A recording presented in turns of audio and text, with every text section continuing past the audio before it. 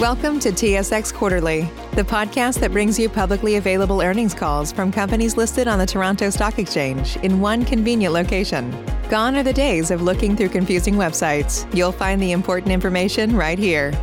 Enjoy the call.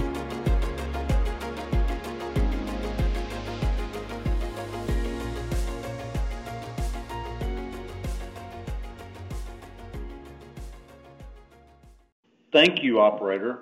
Good morning, everyone, and welcome to the NexTier Oilfield Solutions earnings conference call to discuss our second quarter 2021 results. With me today are Robert Drummond, President and Chief Executive Officer, and Kenny Pucheu, Chief Financial Officer. Before we get started, I would like to direct your attention to the forward-looking statements disclaimer contained in the news release that we issued yesterday afternoon, which is currently posted in the Investor Relations section of the company's website. Our call includes statements that speak to the company's expectations, outlook, or predictions of the future, which are considered forward-looking statements. These forward-looking statements are subject to risks and uncertainties, many of which are beyond the company's control, which could cause our actual results to differ materially from those expressed in or implied by these statements. We undertake no obligation to revise or update publicly any forward-looking statements, except as may be required under applicable securities laws. We refer you to NexTier's disclosure regarding risk factors and forward-looking statements in our annual report on Form 10-K, subsequently filed quarterly report on Form 10-Q, and other Securities and Exchange Commission filings. Additionally, our comments today also include non-GAAP financial measures. Additional details and a reconciliation to the most directly comparable GAAP financial measures are included in our earnings release for the second quarter of 2021, which is posted on our website.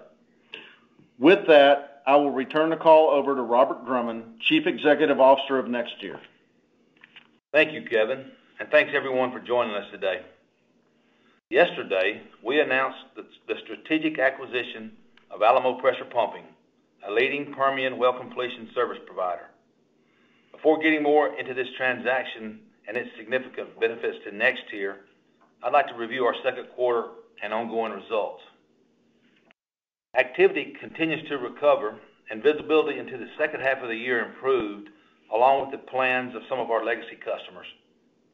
We're now set up for growth in excess of 25% for consecutive quarters, and the visibility gave our team the confidence to make some strategic decisions to ramp the hiring of people and prepare equipment ahead of our high Q3 growth expectations.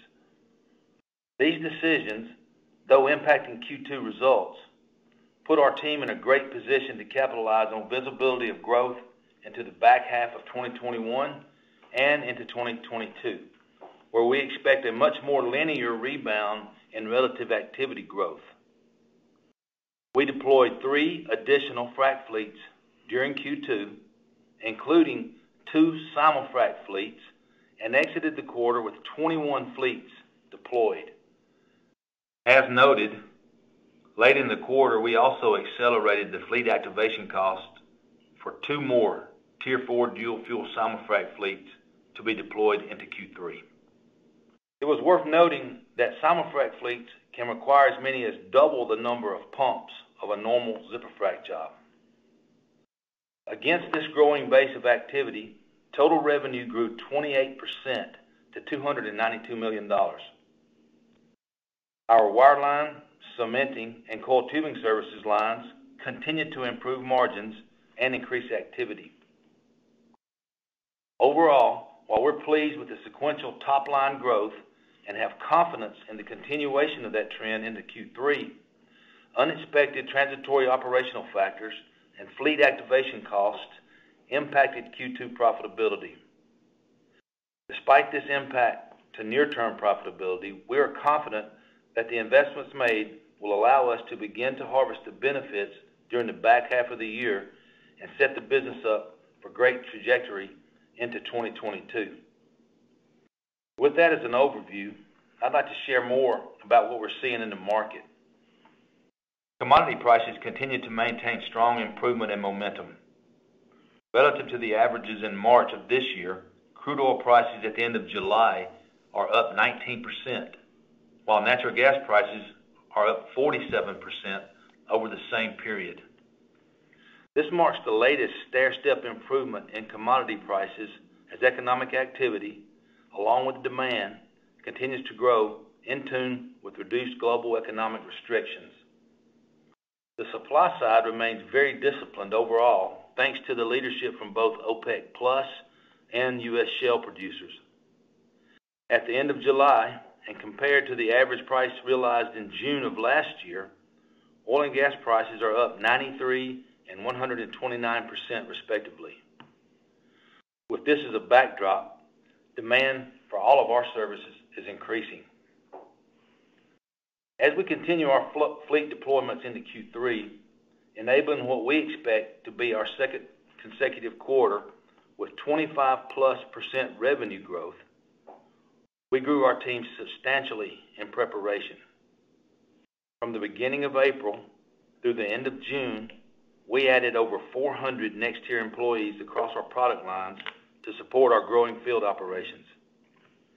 This cadence and level of hiring was significantly more than we had originally anticipated. Also, core to our execution is equipment quality and maintenance. This commitment is the foundation of our market readiness initiative and aligns with our low-cost, low-carbon strategy. Further, the increased frac intensity associated with simul-frac operations is changing the maintenance requirements and schedules in a manner that increases cost and requires ongoing adjustments to our commercial and operating models. Investments in our equipment over the last 18 months are the foundation for future profitable growth, and we have continued to make progress on converting our fleet to use natural gas as a primary fuel. From the beginning of May through the first week of July, we deployed over 100 pumps, the majority of which are Tier 4 dual fuel, a market that continues to be sold out. This included a simul-frac fleet deployed in early July. We also began preparing for 2 more Tier 4 dual fuel fleets in the coming months, with at least one being for simul-frac and all for legacy customers returning to work. While we have continued to invest in converting our fleet to support our low-carbon strategy, I want to emphasize that we are removing conventional diesel-powered engines from the market in the process. In addition to enhancing the fleet with more dual fuel capability, we continue to standardize the fleet with our proprietary frac MDT control system, which enables more digital interfaces with the equipment and lowering total cost of operations. The market continues to improve, and we are responding rapidly to scale our operations, but the activity growth has not been linear over the past few months. The market continues to improve, responding rapidly to scale our operations, but the activity growth has not been linear over the last few months. The industry recovery over the last year or so included extreme volatility in frac schedules, which, combined with continued increase in frac intensity, is posing unique challenges across the industry. Our team is skilled at navigating the staffing, equipment readiness, and operational challenges associated with these factors. However, the process of meeting these challenges was even more pronounced in the second quarter than originally expected, as we responded to an unusual concentrated level of growth. These dynamics, in conjunction with continued increases in frac intensity demands, created transitory startup costs and challenges in Q2. While NexTier has been a leader in deploying the simul-frac process with our customers at ever-increasing treatment rates, with hundreds of wells completed over the last 2 years, more equipment on each job cannot be the only answer to its adoption across the industry. New technologies must be applied to achieve optimal injectivity and improve the overall performance and utilization of the equipment on location. In the second quarter, NexTier launched a new offering from our lateral sciences portfolio called Simul-Frac Stage Pairing. This technique reduces the operator's cost per barrel by taking existing drilling data, analyzing the downhole rock properties, and matching the 4 or 6 wells across a simul-frac pad to create optimized pair for every simul-frac stage. We believe utilization of this technique will ultimately improve the injectivity of the frac treatments, improve the long-term production of the treated wells, and lower the equipment costs for each operation, all with minimal changes to the current simul-frac processes and workflows being utilized today. Simul-Frac Stage Pairing will help connect our extensive simul-frac operational experience to real reservoir properties. We believe that this technology will allow NexTier to deploy a more cost-effective solution that delivers higher production to the operator. Associated with the growth in frac intensity are incremental cost and enhanced maintenance requirements for some of the equipment. In Q2, we tested the boundaries of our simul-frac experience and pushed to achieve rates higher than we had previously reached, which we underestimated in our Q2 commercial agreements. We are addressing these issues with our customers as we exited Q2 and enter Q3. Compounding the financial impact of concentrated growth in the second quarter was an isolated fire-related incident on one of our fleets, resulting in a total loss. Due to our team's training, quick action, and adherence to strict safety protocols, I'm glad to report that there were no injuries to any parties at the well site. The lesson learned from the potential root causes have been applied across the overall fleet and supplier base to further de-risk future operations. We responded quickly and have already taken possession of the replacement equipment, which is largely being funded by insurance proceeds. To quantify the impact, our second quarter results included approximately $10 million of EBITDA degradation associated with these combined startup inefficiencies and operational factors. We believe this rapid ramp in activity during Q2 and Q3 is unprecedented and transitory. The cost incurred as our equipment and employees are deployed have significant impact on startup asset utilization and ultimately our financial performance. However, the associated operational adjustments made are already benefiting the business. As an example of the lessons learned, late in the quarter, we made a strategic decision to accelerate preventative maintenance processes in preparation for additional Q3 simul-frac fleet deployments. We expect Q3 revenue to increase at least another 25% sequentially and have already deployed the first of these fleets.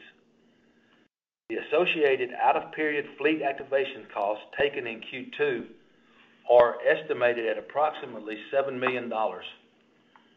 We made the decision to get ahead of the growth preparation rather than try to maximize Q2 profitability.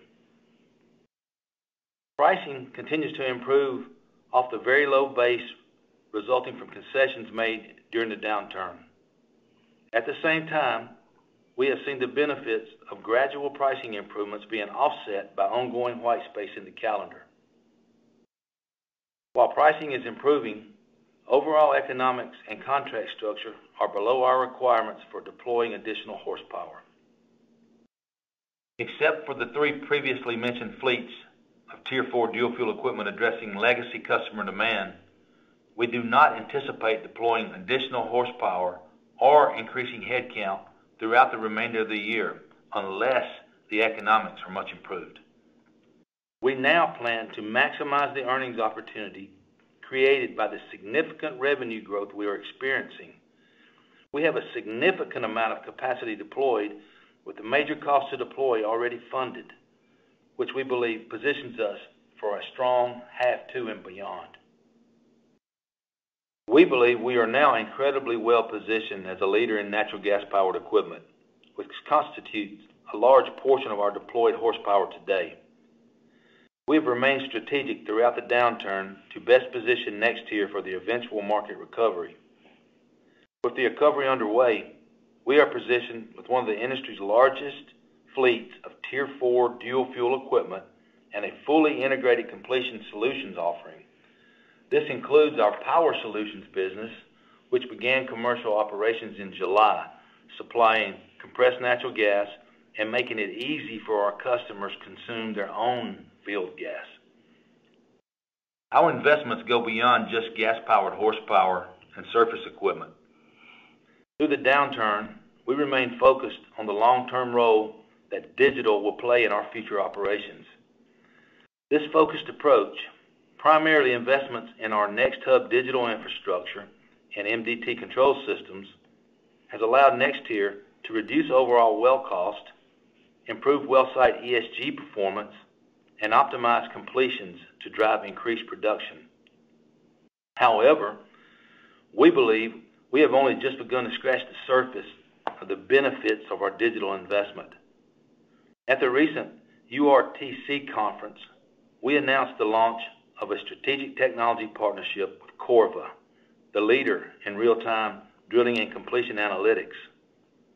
We expect this partnership will allow NexTier to forego millions of dollars in development and immediately deliver a best-in-class customer portal to each of our frac fleets. We believe this partnership allows NexTier to rapidly increase our deployment of digital offerings, harnessing the power of data and visualization to deliver on our low-cost, low-carbon strategy. We believe the recent significant investments in our equipment and staffing will be harvested in 2022 and 2023 as market conditions continue to improve, which combined with an expected pricing reset should drive further momentum in our earnings power next year and beyond. I'll now like to pass the call over to Kenny to discuss our second quarter results. Thanks, Robert. Second quarter revenue totaled $292 million compared to $228 million in the first quarter, marking a sequential increase of 28%, driven primarily by increased activity levels and added capacity across all our product and service lines. Total second quarter adjusted EBITDA was approximately $5 million compared to $1 million in the first quarter, mainly driven by revenue activity growth in all our business lines, partially offset by approximately $10 million in costs related to operational inefficiencies, including the impact of the fire incident and startup costs to support the high level of activity growth. In addition, we faced an impact of approximately $7 million from future readiness and startup costs, consisting mainly of labor and maintenance OPEX. In our completion services segment, second quarter revenue totaled $269 million compared to $109 million in the first quarter, a sequential increase of approximately 29%. Completion service segment adjusted gross profit totaled $20 million compared to $15 million in the first quarter. During the second quarter, we operated the equivalent of 18 fully utilized fleets, exiting with 21 fleets deployed, with additional capacity of people and equipment for 2 additional fleets, one of which was a Tier 4 dual fuel simul-frac fleet deployed in the first week of July. On a fully utilized basis, annualized adjusted gross profit per fleet, which includes frac and bundled wireline, totaled $4 million, flat to the first quarter, mostly due to startup costs incurred to deploy the additional Q3 fleets already mentioned. In our well construction and intervention services segment, revenue totaled $23 million, an increase of approximately 21% compared to $19 million in the first quarter. Adjusted gross profit totaled $3 million compared to $2 million in the first quarter. EBITDA for the second quarter was $15 million. When excluding management net adjustments of $10 million, adjusted EBITDA for the second quarter was $5 million. Management adjustments included a gain on insurance proceeds from the fire, a reduction in pre-merger tax audit estimate, and a gain on a financial investment, partially offset by stock compensation expense, bad debt expense related to the well support services divestiture, and estimated legal expenses related to pre-merger litigation. Approximately $9 million of total net management adjustments were cash, mostly related to the insurance proceeds. Second quarter selling, general, and administrative expense totaled $21 million compared to $16 million in the first quarter. Excluding management net adjustments, adjusted SG&A expense totaled $20 million, down from $21 million in the prior quarter. We continue to hold our SG&A flat despite our strong revenue and activity growth. Turning to the balance sheet, we exited the second quarter with $250 million of cash compared to approximately $272 million in the first quarter, driven by ongoing capital investment in our low-cost, low-carbon strategy, partially offset by a strong sequential recovery in collections activity. Total debt at the end of the quarter was $334 million, net of debt discounts and deferred finance costs and excluding finance lease obligations, compared to $335 million in the first quarter. Net debt at the end of the second quarter was approximately $84 million. We exited the second quarter with total available liquidity of approximately $372 million, comprised of cash of $250 million and availability of approximately $122 million under our asset-based credit facility. Cash flow provided by operations was $15 million, driven mostly by strong cash collections. Cash flow used in investing activities totaled $34 million, driven mostly by additional investments in our Tier 4 dual-fuel carbon-reducing technologies, maintenance CapEx, and investments in our Power Solutions business. This resulted in free cash flow use of $19 million for the second quarter. With that, I would like to pass it back to Robert to discuss our acquisition of Alamo in greater detail. Thanks, Kenny. Yesterday, we announced the agreement to acquire 100% of the pressure pumping operations of Alamo Pressure Pumping. We are incredibly excited at the power of our combined platform and our ability to transaction that fits hand in glove with the low-cost, low-carbon strategy we have been communicating for the past year. I encourage you to take a look at our investor presentation posted on our website. Let's start with a brief overview of Alamo. Headquartered in Stanton, Texas, in the heart of the Midland Basin, and founded in 2017, Alamo is positioned today as the largest private pressure pumper in the Permian as measured by active fleets, and one of the largest Permian pressure pumpers as measured by next generation horsepower. The company primarily operates in the Midland Basin and has a superior track record for safety and execution on behalf of its high quality and efficiency focused customer base.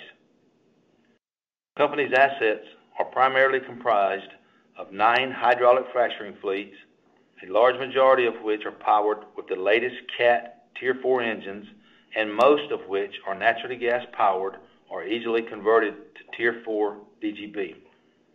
In total, the company's fleet is comprised of approximately 460,000 of some of our industry's newest hydraulic horsepower, nearly all of which is fully utilized. We'd like to share several key strategic highlights of the transaction. The acquisition of Alamo accelerates and magnifies the impact of our next generation technology strategy and is entirely complementary with our low-cost, low-carbon, ESG-focused approach. Over the last several quarters, we have invested in the conversion of existing horsepower to Tier 4 dual-fuel technology. Today's acquisition of Alamo's highly utilized Cat Tier 4 fleet with significant DGB capabilities combined with our own secures the leadership position in this important and sold-out portion of the market. Pro forma for this transaction, more than half of the combined next-tier fleet will be natural gas powered and standardized around a Cat platform, providing comprehensive engine management, end-to-end enterprise telemetrics, a seamless operational system, and a low total cost of ownership.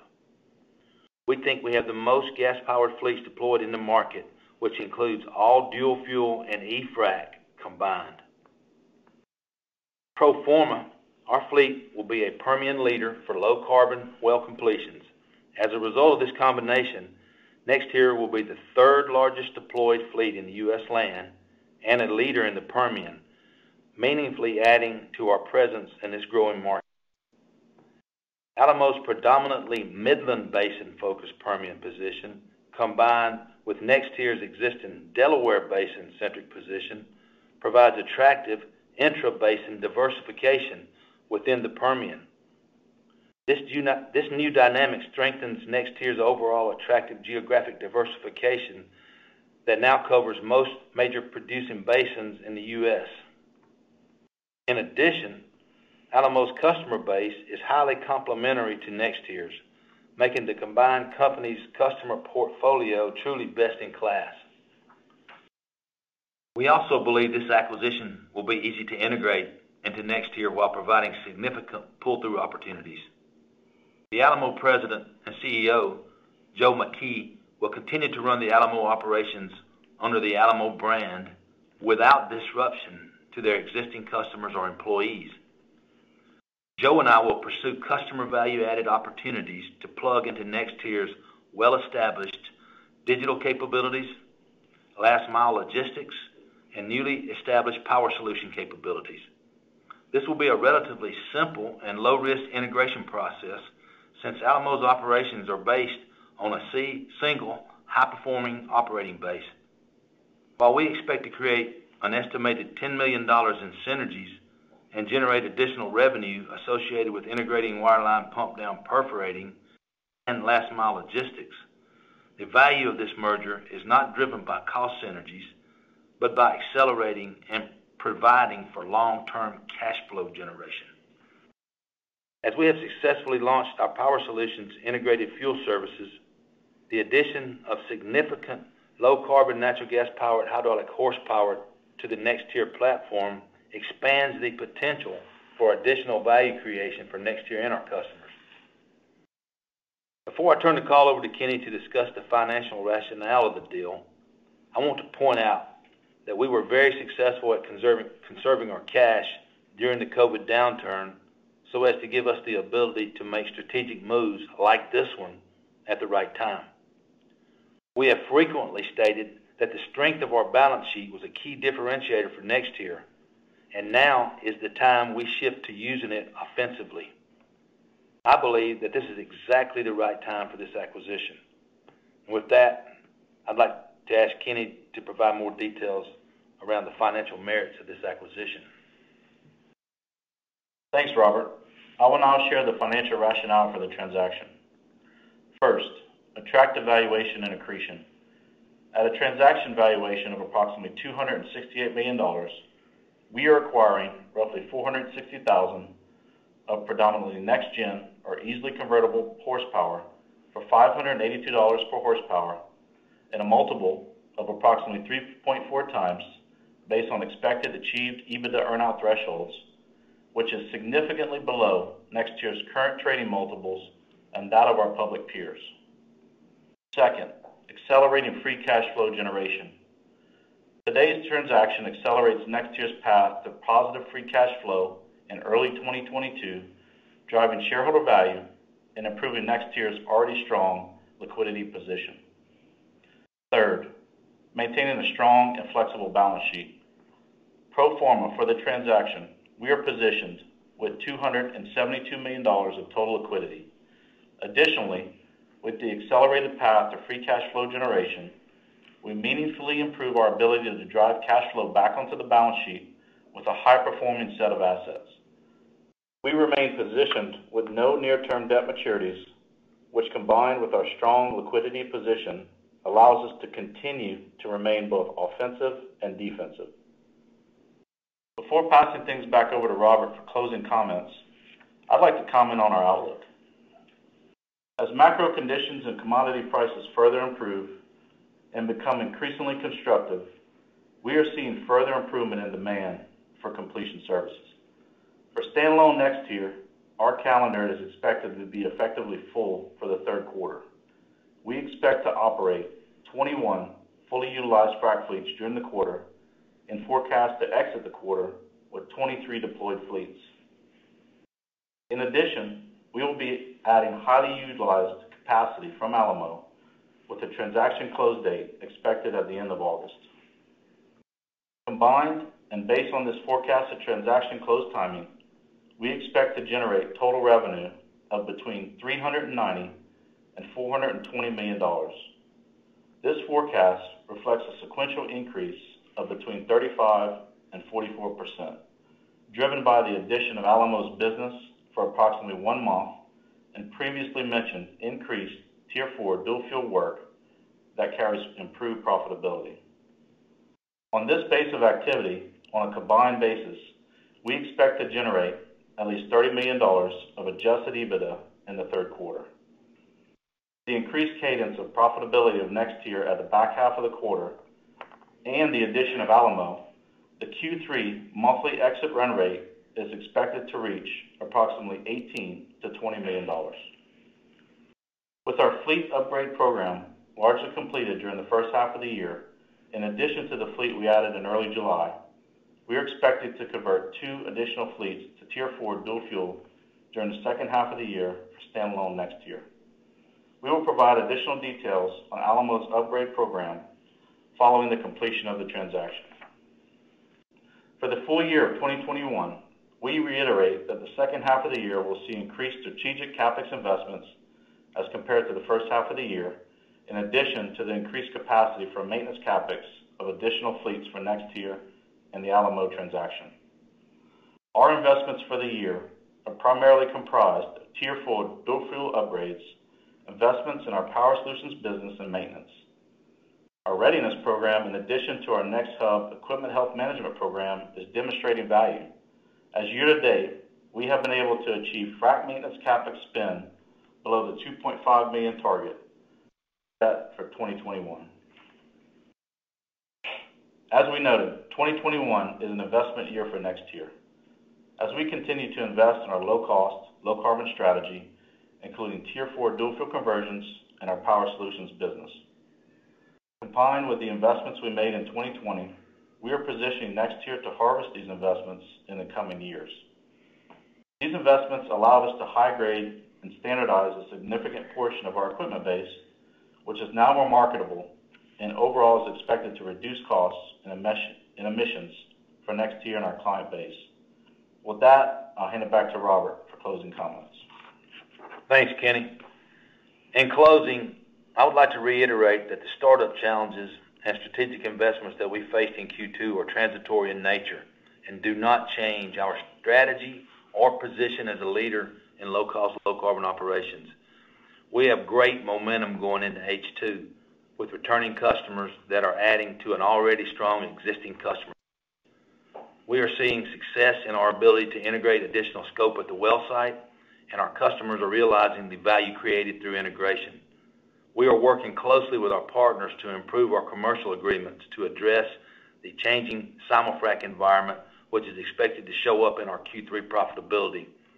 We believe macro fundamentals are setting up to be foundationally stronger and more supportive of a stable commodity price, with global demand increasing and balanced long-term supply fundamentals.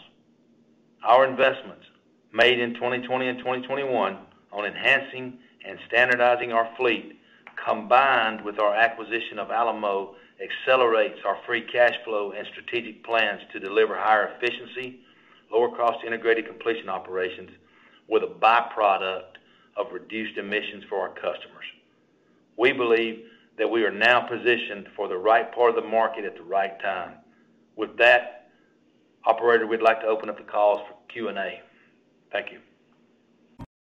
Thank you for standing by. This is the conference operator. Welcome to the Great-West Lifeco second quarter 2021 results conference call. I would now like to turn the conference over to Mr. Paul Mann, President and CEO of Great-West Lifeco. Please go ahead. Save big on brunch for mom, all in the Kroger app. Get 16-ounce packs of flavorful Angus 90% lean ground sirloin for $4.99 each with a digital coupon. Then buy 2, get 2 free on 12 packs of delicious Coca-Cola, Pepsi, or 7-Up, all with your card. Shop these deals at your local Kroger, less than 5 miles away. Or tap the screen now to download the Kroger app to save big today. Kroger, fresh for everyone. Prices and product availability subject to change. Restrictions apply. See site for details. Thank you, Ariel. Good afternoon and welcome to Great-West Lifeco's second quarter 2021 conference call. We hope you and your families are safe and healthy, and we continue to encourage vaccination for all those who are eligible. Joining me on today's call is Gary McNicholas, Executive Vice President and Chief Financial Officer, and together we'll deliver today's formal. Went ahead in period, so some is in your expected profit, some is in your experience gains. We had some expense and other fee gains in the U.S., both in terms of the existing block and the newly acquired MassMutual business. So just trying to think if there's anything that I particularly call out there. There's, again, a fair bit of expense discipline that Ed had noted earlier in the U.S. relative to what we baked into the expected profit. So that's the geography. So that's why we're seeing, when I look at the charts here, most of the U.S. ones were related to expenses and fees. That's what was driving them there. Yeah, I mean, it's funny. Overall expenses and fees were a hit of negative 20 post-tax, or a hit of negative 22 pre-tax, yet I guess it would be helpful to get SOE on Empower. Or that's what I mean. That'd be the key thing. If we had an SOE on Empower, like you have one for Putnam, that would be helpful. So, and just as a quick follow-up, if we went, the assets were up 6% year over year, but the fee income was up 9% at Empower. Was there any change in mix, or what was driving that? Gary, why don't you start, but maybe Ed can speak to the nature of the fact that, a lot of the fees are asset-based, but there's also other related fees, and that we can see growth there. And Ed was making reference to managed accounts as an example. Yeah, and I think that it's more of a mixed question, Paul. So maybe we go straight to Ed on that as to how that's played out. Yeah, I certainly managed accounts. The growth year over year is up dramatically in managed accounts, and so that's definitely a contributor to the mix that we're seeing, the 9% versus 6% on assets. We can get you more of a breakdown on that, but that was a big contributing factor for sure. Okay, thanks so much. Okay, thanks, Tom. Thanks. Our next question comes from Doug Young of Desjardins Capital Markets. Please go ahead. Hi, good afternoon. Hello, can you hear me? Yeah, we can hear you, Doug. Yeah. Okay, there we go. Okay, so just from a use of capital perspective, I mean, there's lots going on. I mean, you've mentioned some of these, obviously the Pru deal, you're buying the ARC business for 230 million euros, and you're buying Claims Secure in Canada. I'm just trying to understand, the latter two, so the ARC and the Claims Secure. Is this financed with cash on hand, which I think it is, or are you borrowing? And should we be thinking about there being an impact on the LICAT ratio from these transactions? Well, I'll start out by saying that they were financed with cash on hand, but I'll let Gary speak to any impact on LICAT. Sure, Paul. Thanks. There's a small impact on LICAT. It was less than it will be once they close. It'd be less than a point though in total between the two of them. So it's only quite modest on LICAT, and that's just for any goodwill that comes on board. And then in particular in the case of ARC Life, we will get a credit for the insurance-related actuarial PFADs because that's in your surplus allowance. So there's some offsetting credit there. So it's quite a modest impact on LICAT. And as Paul said, it's funded from cash on hand. Okay, so this isn't going to be material.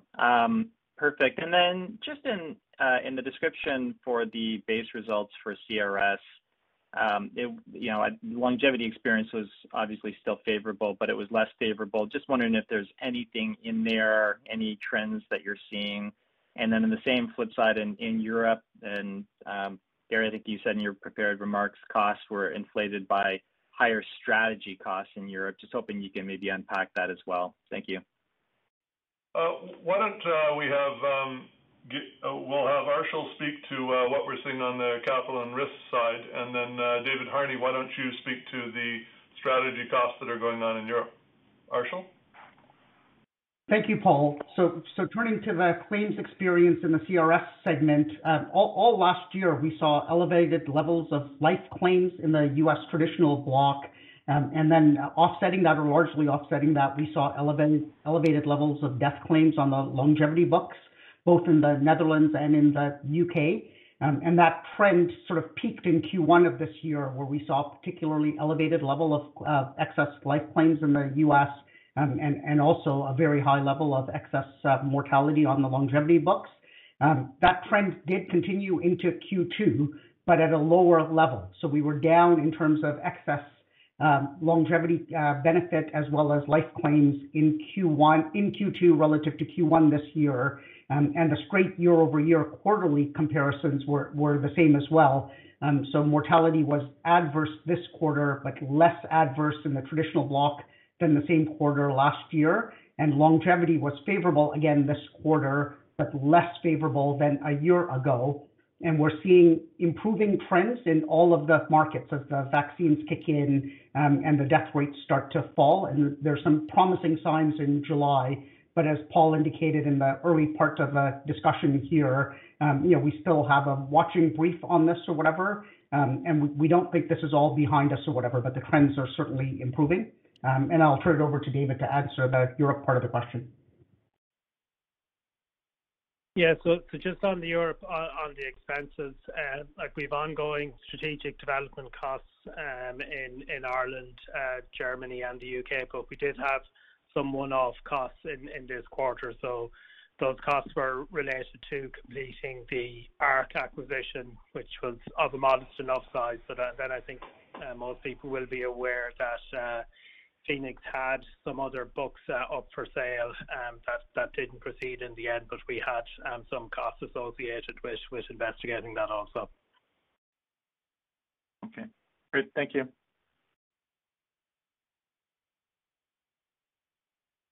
Our next question comes from Paul Holden of CIBC. Please go ahead. Thank you. Good afternoon. Just want to ask another question on Empower, given your answers to prior questions. I mean, my takeaway from this kind of discussion on the earnings growth is it seems like incremental revenues pretty much dropping direct to the bottom line. Is that the correct takeaway, and is that also a relevant conclusion going forward? I'll perhaps start off there, Paul. I think we're seeing strong leverage in that business, and saying that all the incremental revenue is a direct drop might be an overstatement. We're seeing the benefit of markets rising as well. But Ed was talking about the strong expense discipline at Empower. So maybe Ed, you can provide a bit of context of the leverage we see in this business.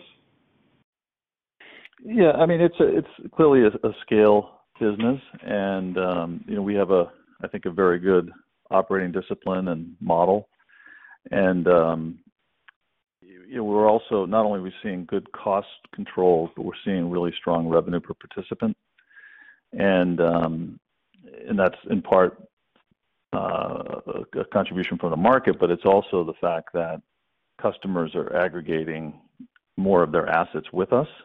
So existing participants rolling in outside assets into their existing defined contribution plan or into an IRA that they might hold with us. So we're seeing the leverage sort of on both sides. We're seeing really strong growth on the revenue per participant, revenue per customer side, but we're also seeing the benefits of the scale that we have and the fixed nature of the business, where it is delivering the flow through that you referenced. And we do expect that to continue. Okay, so I think I got it. If it's sort of existing clients and that consolidation of assets as you talked about, then it may not be one for one in terms of revenue to bottom line, but pretty close. But if it's a new corporate customer, new client win, then you wouldn't get exactly the same translation. Is that correct?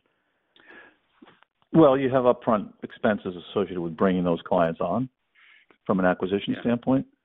But if you look at our average customer stays with us 16, 17 years. And so while you have that upfront expense, those plans and those participants contribute favorably to the bottom line within a relatively short period of time. Understood. Last quarter, there was a reference to asset and client retention with MassMutual tracking higher than planned. Is that still the case, or is it kind of normalized now in line with expectation? Ed, that question's for you for sure. Yeah, Paul, I'd say it's still really early in the process at this stage, but the short answer is we are running ahead of plan. But a lot of those customers' decisions are yet to be made, and so that will play out over the next several months. As I think we shared with you in the past, we're going to begin the process of migrating customers in the third quarter of this year, and that'll carry over until the third quarter of next year. But we feel really confident about where things stand at this point, the reception that we've received from advisors who are advising on those MassMutual plans, as well as the customers themselves. So the team is very confident about where we stand now in terms of our ability to be successful in retaining the client base. But yes, we are running ahead of our target at this stage. Okay, good to hear.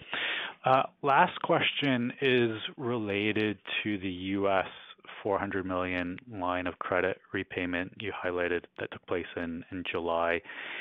Just want to understand the funding for that. Will that impact LICAT, or is it funded from the holdco? And then the second part of the question is, with the Prudential transaction, you expected financial leverage on close to be around 36%. Did that incorporate this U.S. $400 million repayment or not? Gary, that question's for you. Sure. So first off, the repayment was funded out of the U.S.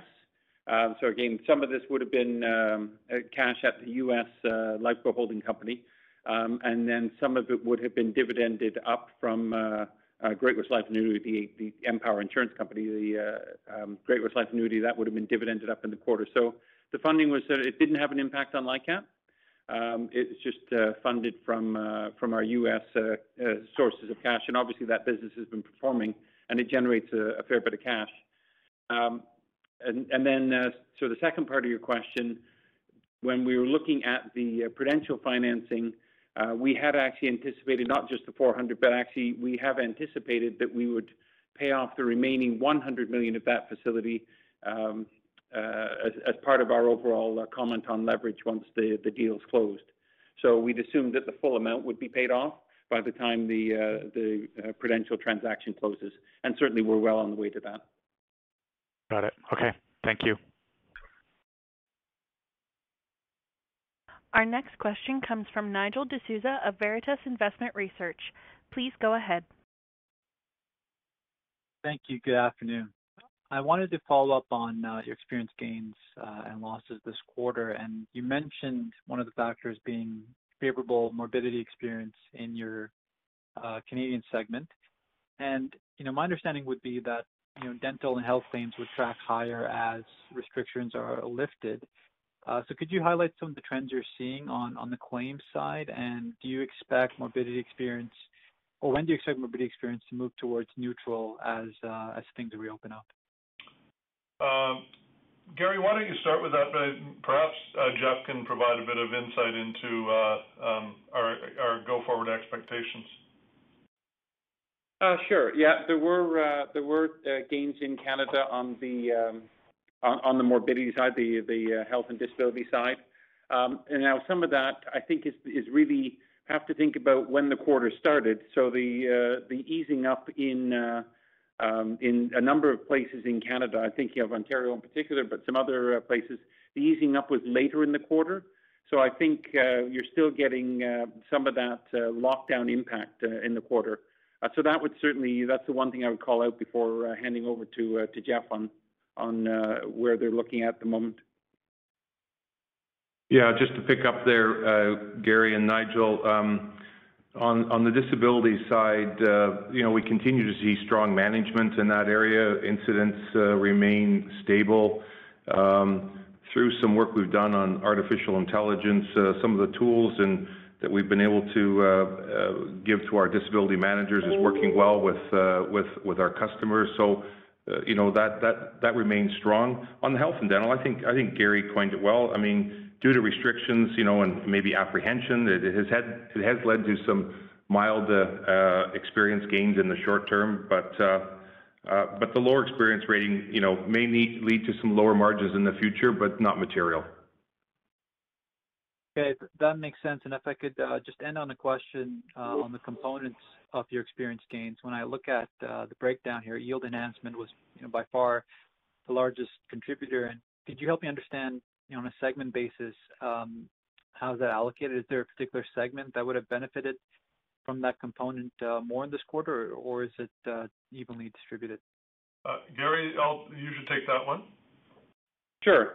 Yeah, in terms of the yield enhancement this quarter, and it's often the case, but particularly this quarter, it's primarily Canada and Europe, and within Europe it was mostly the UK. I don't have the exact split, but it would have been maybe 60%, 2/3 Canada, and then the rest in the UK, or in Europe, primarily the UK. So that gives you a rough idea. And that's, you would often see Canada and Europe being the main drivers on yield enhancement. Okay, got it. So the US $59 million isn't really reflective of the yield enhancement component there. Is that fair? No, I think there's very little in yield enhancement. They would have had some gains, I think, on some asset upgrades. It wouldn't be in the yield enhancement column. I don't recall there being much of anything on yield enhancement in the in the US at this period. And just the nature of the liabilities there's not that much scope for yield enhancement. Got it. Okay, that makes sense. Thank you.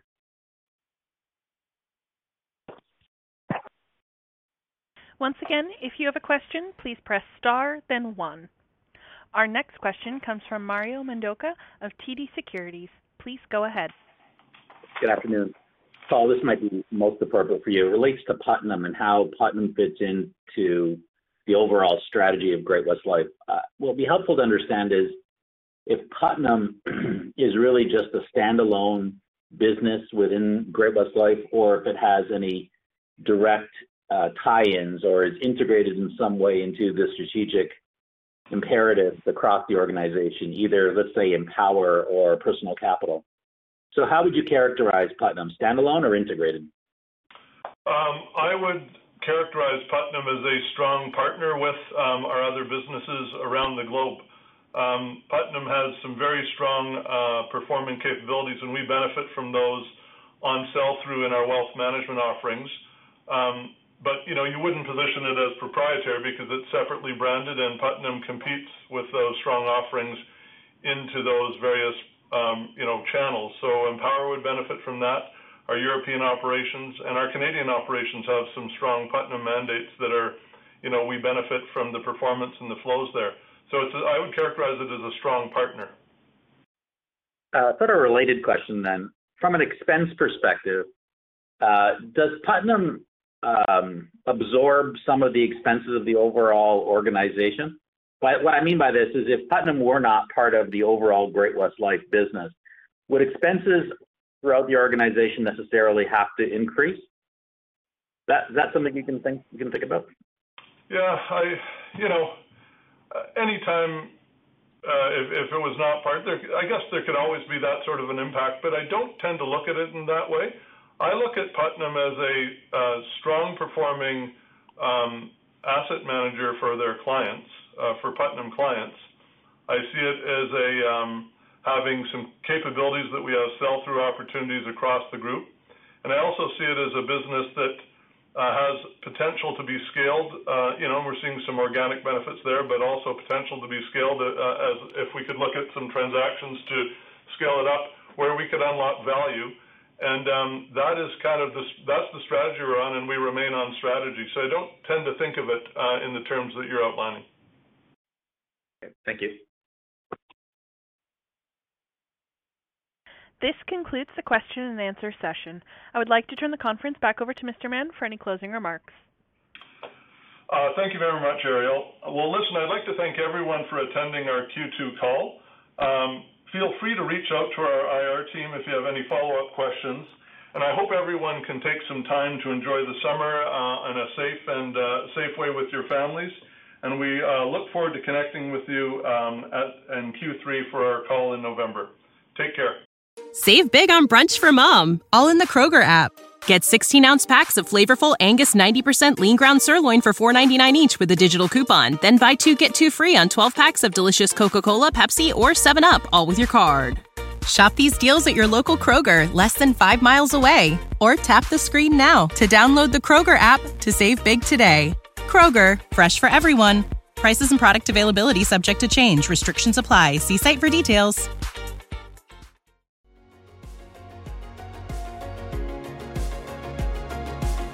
Thank you for listening to TSX Quarterly. If you enjoyed the cast, remember to leave a good rating. And remember, for any additional inquiries, please consult the company's investor relations section on their website.